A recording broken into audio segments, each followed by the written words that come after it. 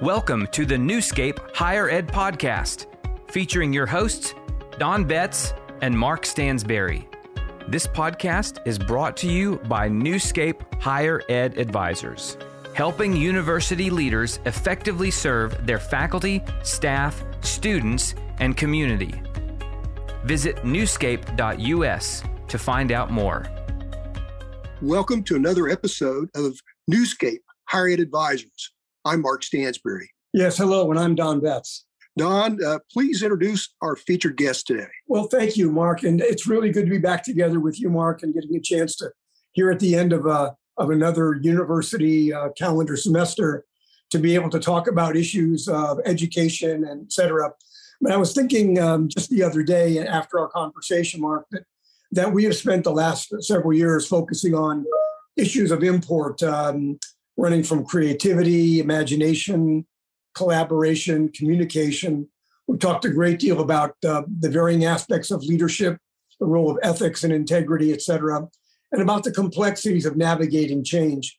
And anyway, throughout all of that, including all of the burdens and hardships and challenges of COVID, the COVID passage, one dimension I keep coming back to, and that is the absolute importance and centrality of thought leaders, individuals that we have, whether they're friends or in our community or in our country, who are able to do the important work of converting ideas, first having ideas, and then converting ideas into action that really positively impact individuals, et cetera, and can really help a community find its way when the challenges might be fairly significant. And when I think about that, Mark, I think about an interview that we had almost 2 years ago here on Newscape. We were in the early months of COVID. We knew we were all locked down and the world seemed to be swirling in ways that was unpredictable and quite dangerous. And at that point, we invited Nick Hathaway to join us. And I just want to say a couple of things about Nick before we actually bring him on. Nick, many of you who may have listened in the past, Nick has an incredibly rich history of service and leadership. The work that he did for 24 years, for example, at the University of Oklahoma, where he carried about the highest titles that you can at the institution outside of being called president, including executive vice president, head of administration and finance vice president for strategic planning. He led a number of institution-wide projects that focused on student success, data science, the whole area of analytics, community initiatives, international partnerships, and research and strategic planning. So you can see the gamut runs wide. But the reason we had Nick on at that time is because Nick really is and has been throughout the career that I've watched, has been a thought leader in our state and beyond. And I think in the last couple of years, Nick has taken that even into new areas, and significant developments have occurred. So for those of you that might have listened to our broadcast in the past, it's a pleasure for me to introduce to you Nick Hathaway, a really dynamic and visionary leader. And I'm going to ask him to talk a little bit about the world and his life, and particularly his initiatives in the last couple of years. So with that relatively long introduction, Nick, I'm just so pleased to have you back on Newscape. Thank you so much, Don and Mark. It's so exciting to be here. And in terms of, as you referenced, owning, putting ideas into action. And I think I'm constantly trying to hone my skills in that regard. Sometimes some days I don't think I'm very good at it, but nonetheless, all of us that are in higher education, I think or in any profession, really, you wind up finding people that you observe and watch, and almost in a kind of mentoring kind of situation, or identify people who are basically mentors. And I've always felt that way about you and Mark, really, in terms of watching your accomplishments and everything that you've achieved in your careers, and then also reflecting on these excellent podcasts. And so it's exciting to be back, and I'm really looking forward to the conversation. I think it was in 2018. If I got the dates wrong, you'll correct me. But I think it was in 2018 that you first talked with me and others about something that eventually molded and shaped it and sculpted into something we now call ELocker. And There was some work going on at the University of Central Oklahoma in the whole area of student transformative learning, et cetera, with Jeff King and others that we all good friends with, et cetera. And it was out of those early conversations that I watched you take this, and I'm going to call it, either a piece of granite or a lump of clay, and began to carve it to where you saw the image in the clay. And I would love for you to refresh our memories about ELocker and then give us an update if you can. Sure. Just a quick refresher.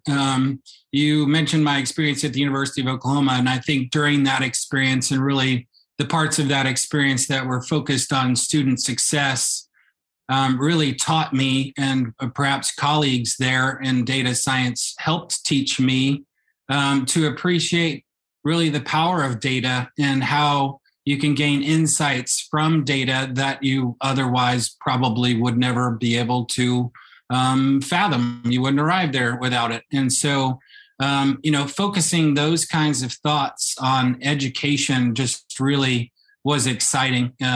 There were a variety of different ways at the University of Oklahoma that we were able to use learner data that was available to us in order to enhance the student experience, whether it was connecting them with summer classes or financial support. Even roommate matching is really a data challenge. If you look at all of the data, elements that perhaps a dating service would use to connect people. I mean, when you're matching roommates, it's got some of those same elements, and and we found that we were able to improve that process, increase roommate satisfaction through a more rigorous process. But that, just one example, we also increased the amount of scholarship dollars going out to students because we were able to play matchmaker with the data that we had available.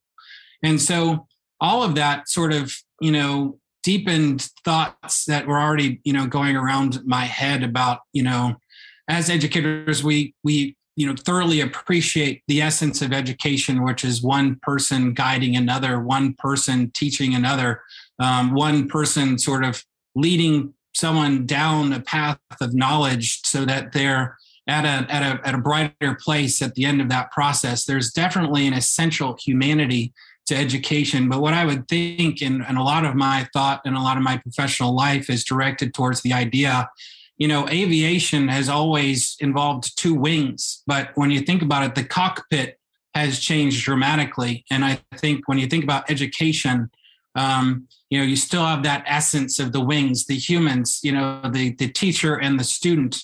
But the cockpit has remained so much the same, even as the world around us has become so much more dynamic.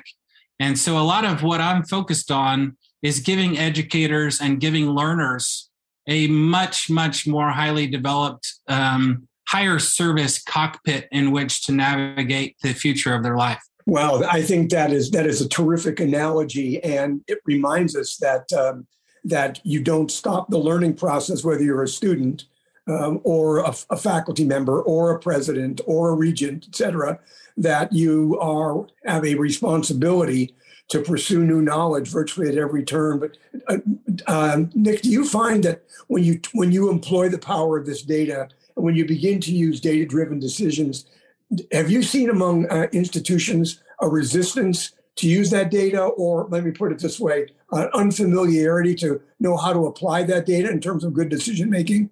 For sure, and I may have referenced this before, but I think, there's definitely a huge calling for data in education and in higher education that is applied almost as if it's, the way that data would be applied to public health. In other words, we evaluate institutions and we evaluate programs through data. And that's great. That's something that has its place. But I think what's been left behind in that particular emphasis on the application of data is the opportunity to empower individuals with their own data so that parents and learners can really engage in discovering the ideal future in their own life as informed by that data. That data can give insights at the individual level towards future decision-making,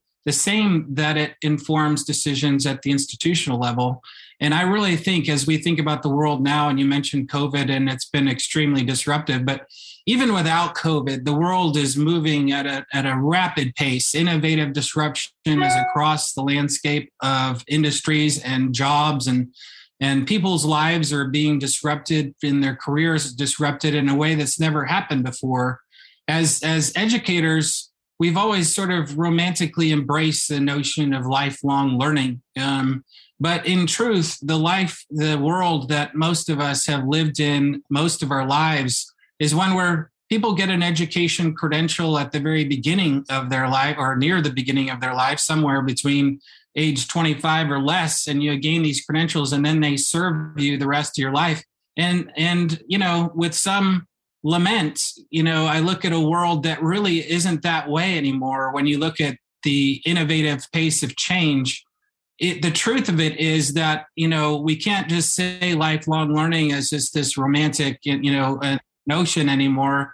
Lifelong learning is now a necessity, because people will need to be trained and retrained and gain credentials throughout their life in order to maintain the kinds of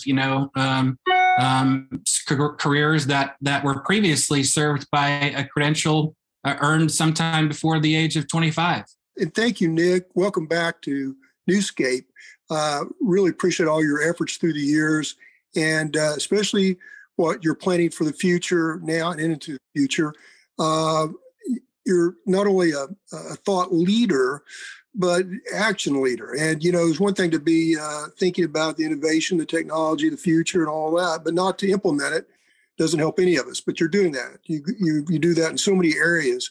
And we appreciate, again, all the leadership that you provide our state and our nation, and internationally as well. And on the international component, what is the international outreach that you have or will have with ELocker?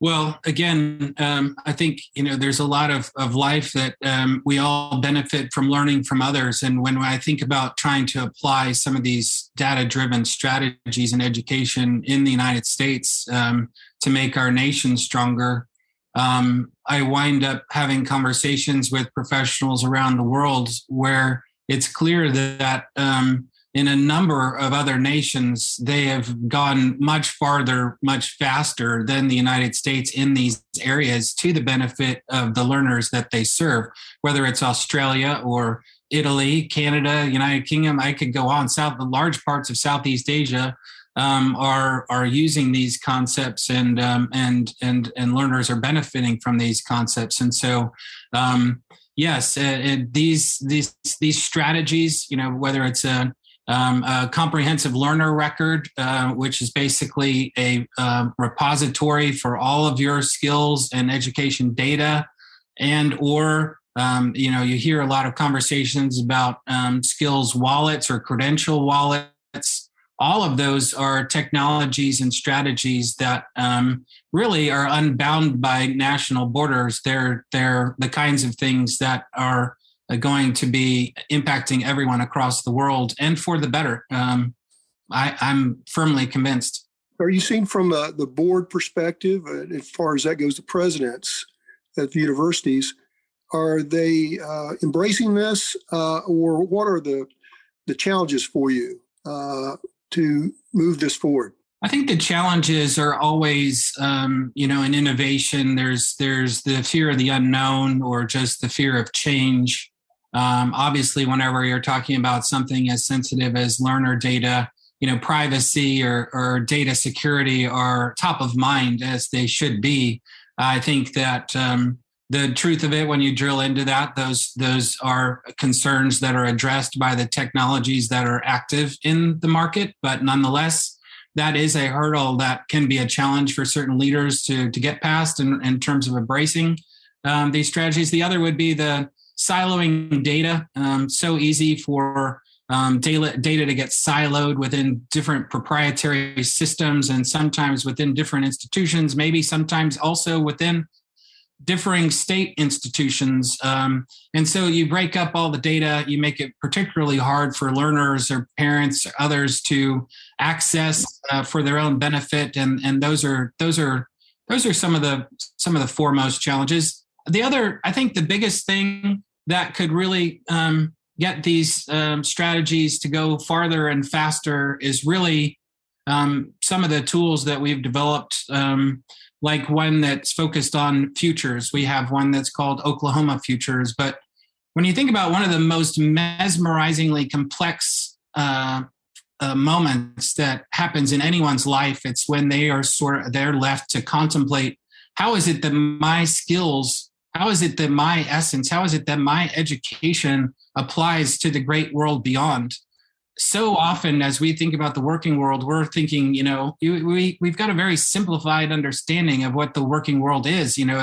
We're not quite as bad as thinking that it's fireman, policeman, accountant, lawyer, but pretty close, And so this is a place where digital tools, computers, other things can really enhance someone's understanding of how their unique talents, their individual skills, their learning styles can find the ideal opportunities for them in the world. And so that product, that strategy that we're developing, Oklahoma Futures, in the case of Oklahoma, it helps someone really sort of explore the complexity of that moment and shine a bright light on either the educational opportunities or the employment opportunities that are available to them in their community.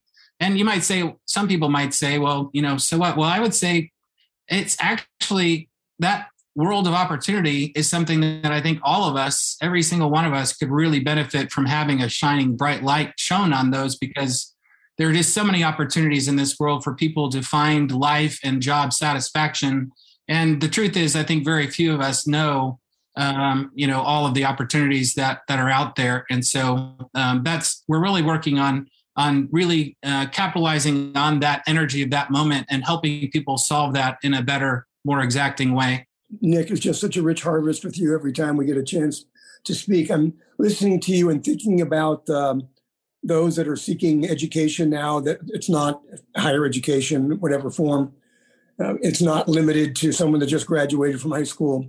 And we both know that I have grandsons and other people have children, et cetera, that they manipulate technology and data like they were born with it. And there is a segment of society that is not old enough to step away and say, I'm pretty well finished with my, quote, working life.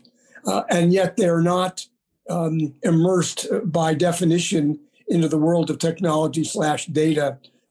In what ways can society and can education, whatever form it's delivered, bring this important group into not just an appreciation of what you've just said, but with a set of skills and the kinds of confidence that comes from being able to make a difference in that world, which is data-driven as opposed to driven by an individual's ability to work hard for 8 or 10 hours a day?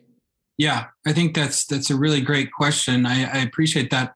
I think the key is that, never don't lead with the complexity of the data sets and with the data. I think one of that approach that I've talked about, the futures approach, really engages people with short, engaging videos, 5 minutes or less, that in consuming them and maybe answering a few multiple choice questions along the way, they're effortlessly and hopefully even in an entertained kind of way accumulating a data set. In other words, their answers to the various questions that are at that, and even a data set that simple can be something that launches additional opportunity, the presentation of additional materials or opportunities. And so I think it's something that is best, in terms of reaching a broad audience, just reaching people with really simple, engaging, entertaining kinds of experiences that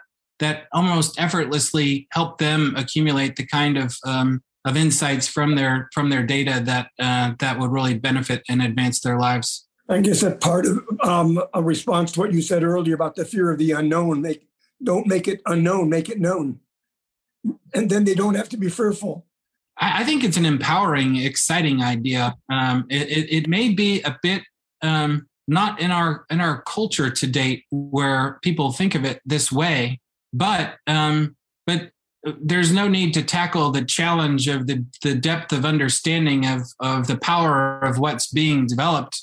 I think really just the promise of helping people solve what is an enormously challenging problem, which is, even taking, I always reflect on some of my experiences with my own children and helping them find their place in the world. Obviously, in that role of a father, it's not that different from being the role of an advisor in an educational institution. And so you're trying to, the skills. I know the skills of my daughter. I know her interests, and she would say something like, "Well, I really would love to make an impact in the healthcare industry." And so then, not having any of that experience myself in that industry, I'm left, and perhaps others would do better than I do, but you're left with nurse, doctor, dentist, radiologist. You can do a few things, but the world of, the healthcare industry is mesmerizingly complex. There's the nexus of health and food. There's the nexus of health and architecture. There's a nexus. All of that is lost, right? And in our own brains. But whereas in using your learner records or your own sort of insights from your own skills, then you can illuminate some of these possibilities that may be beyond our own simple comprehension of the working world and educational world. When you take your ideas out and you encounter those that may or may not be familiar with the ideas, I would like Nick's interpretation of how your ideas are received. And the second part of my question is, what projects do you have on the horizon that complement and connect with this vision that you've articulated over the last 20 some minutes? The ideas are often received with excitement, I think. But that excitement and translating it into action, as almost you referenced at the very beginning, are two different things, right? In order to get to the point of action, you really need to focus on institutional interest or perhaps state interest or even national interest, or getting back to strategies like Oklahoma Futures, the interests of the individual. And really only until you can convince whatever the ruling body, of course, in the case of an individual, it's just convincing the individual. But other than that, you've got to not only reach the person who is excited at hearing the ideas, but you need to reach the governing body of whatever that is. And so there's no doubt that innovation in education is a challenging enterprise. But I'm excited by the progress that we've made over the last couple of years. I'm excited that the momentum seems to be increasing towards these thoughts and ideas. And if I had to say, I'd say the area where it is increasing with the greatest momentum, it is with the individuals, with approaches like Oklahoma Futures, where we are helping people solve a really, really important problem to solve, and helping them in a way that has a big impact in terms of life satisfaction and job satisfaction. Simply casting out over the horizon here, what projects are you beginning to undertake? You're thinking about where are the next steps for Nick Hathaway? Yeah, well, thank you. There's, when you start to think about it as I do, the opportunities for the accumulation of data are really everywhere. And so one of the projects, in addition to those that I've mentioned, that I'm really excited about is I'm a huge proponent of micro-credentials. If you're someone that believes, as I do, in the lifelong learning, and that increasingly people will need to return to some level of education or skills training throughout their life, the logical way to do that is through micro-credentials. And so, again, sort of staying in that notion of serving someone throughout their life, I think that the best way to serve someone in such a diverse number of settings is through online asynchronous learning. And so there's a project that I'm involved in now that is trying to build what would be the model asynchronous class of the future, which would then yield a micro credential. And I think it's very exciting because when you think about the opportunities in that space, there's a lot of opportunity. And I think replicating some of what has been lost in the educational system to date, i.e., the importance of apprenticeships. I just think it's kind of exciting that in the online space, you can do some things in terms of online projects and online connections with employment that you can almost replicate the power of apprenticeships within a learning experience, within a class. And so I'm very excited about that. Nick, how does someone get in touch with you and your organization? By website, by emails? What's the best way? Yeah, we have got a website at ELocker, ELocker.org. And there's a place there to reach out and connect us. And I've been excited to start a great number of conversations that way, where we've been able to introduce people to these concepts and also to, strategies like Oklahoma Futures and others. And so, yeah, that'd be great. And I always love hearing from people. Thank you, Nick, so much. Nick Hathaway, for being on Newscape Higher Ed Advisors. Stay tuned for upcoming episodes of Newscape Higher Ed Advisors. Thanks for joining us for the conversation. Make sure to visit our website at newscape.us. Also, make sure to subscribe to this podcast and leave us a review. We would really appreciate it.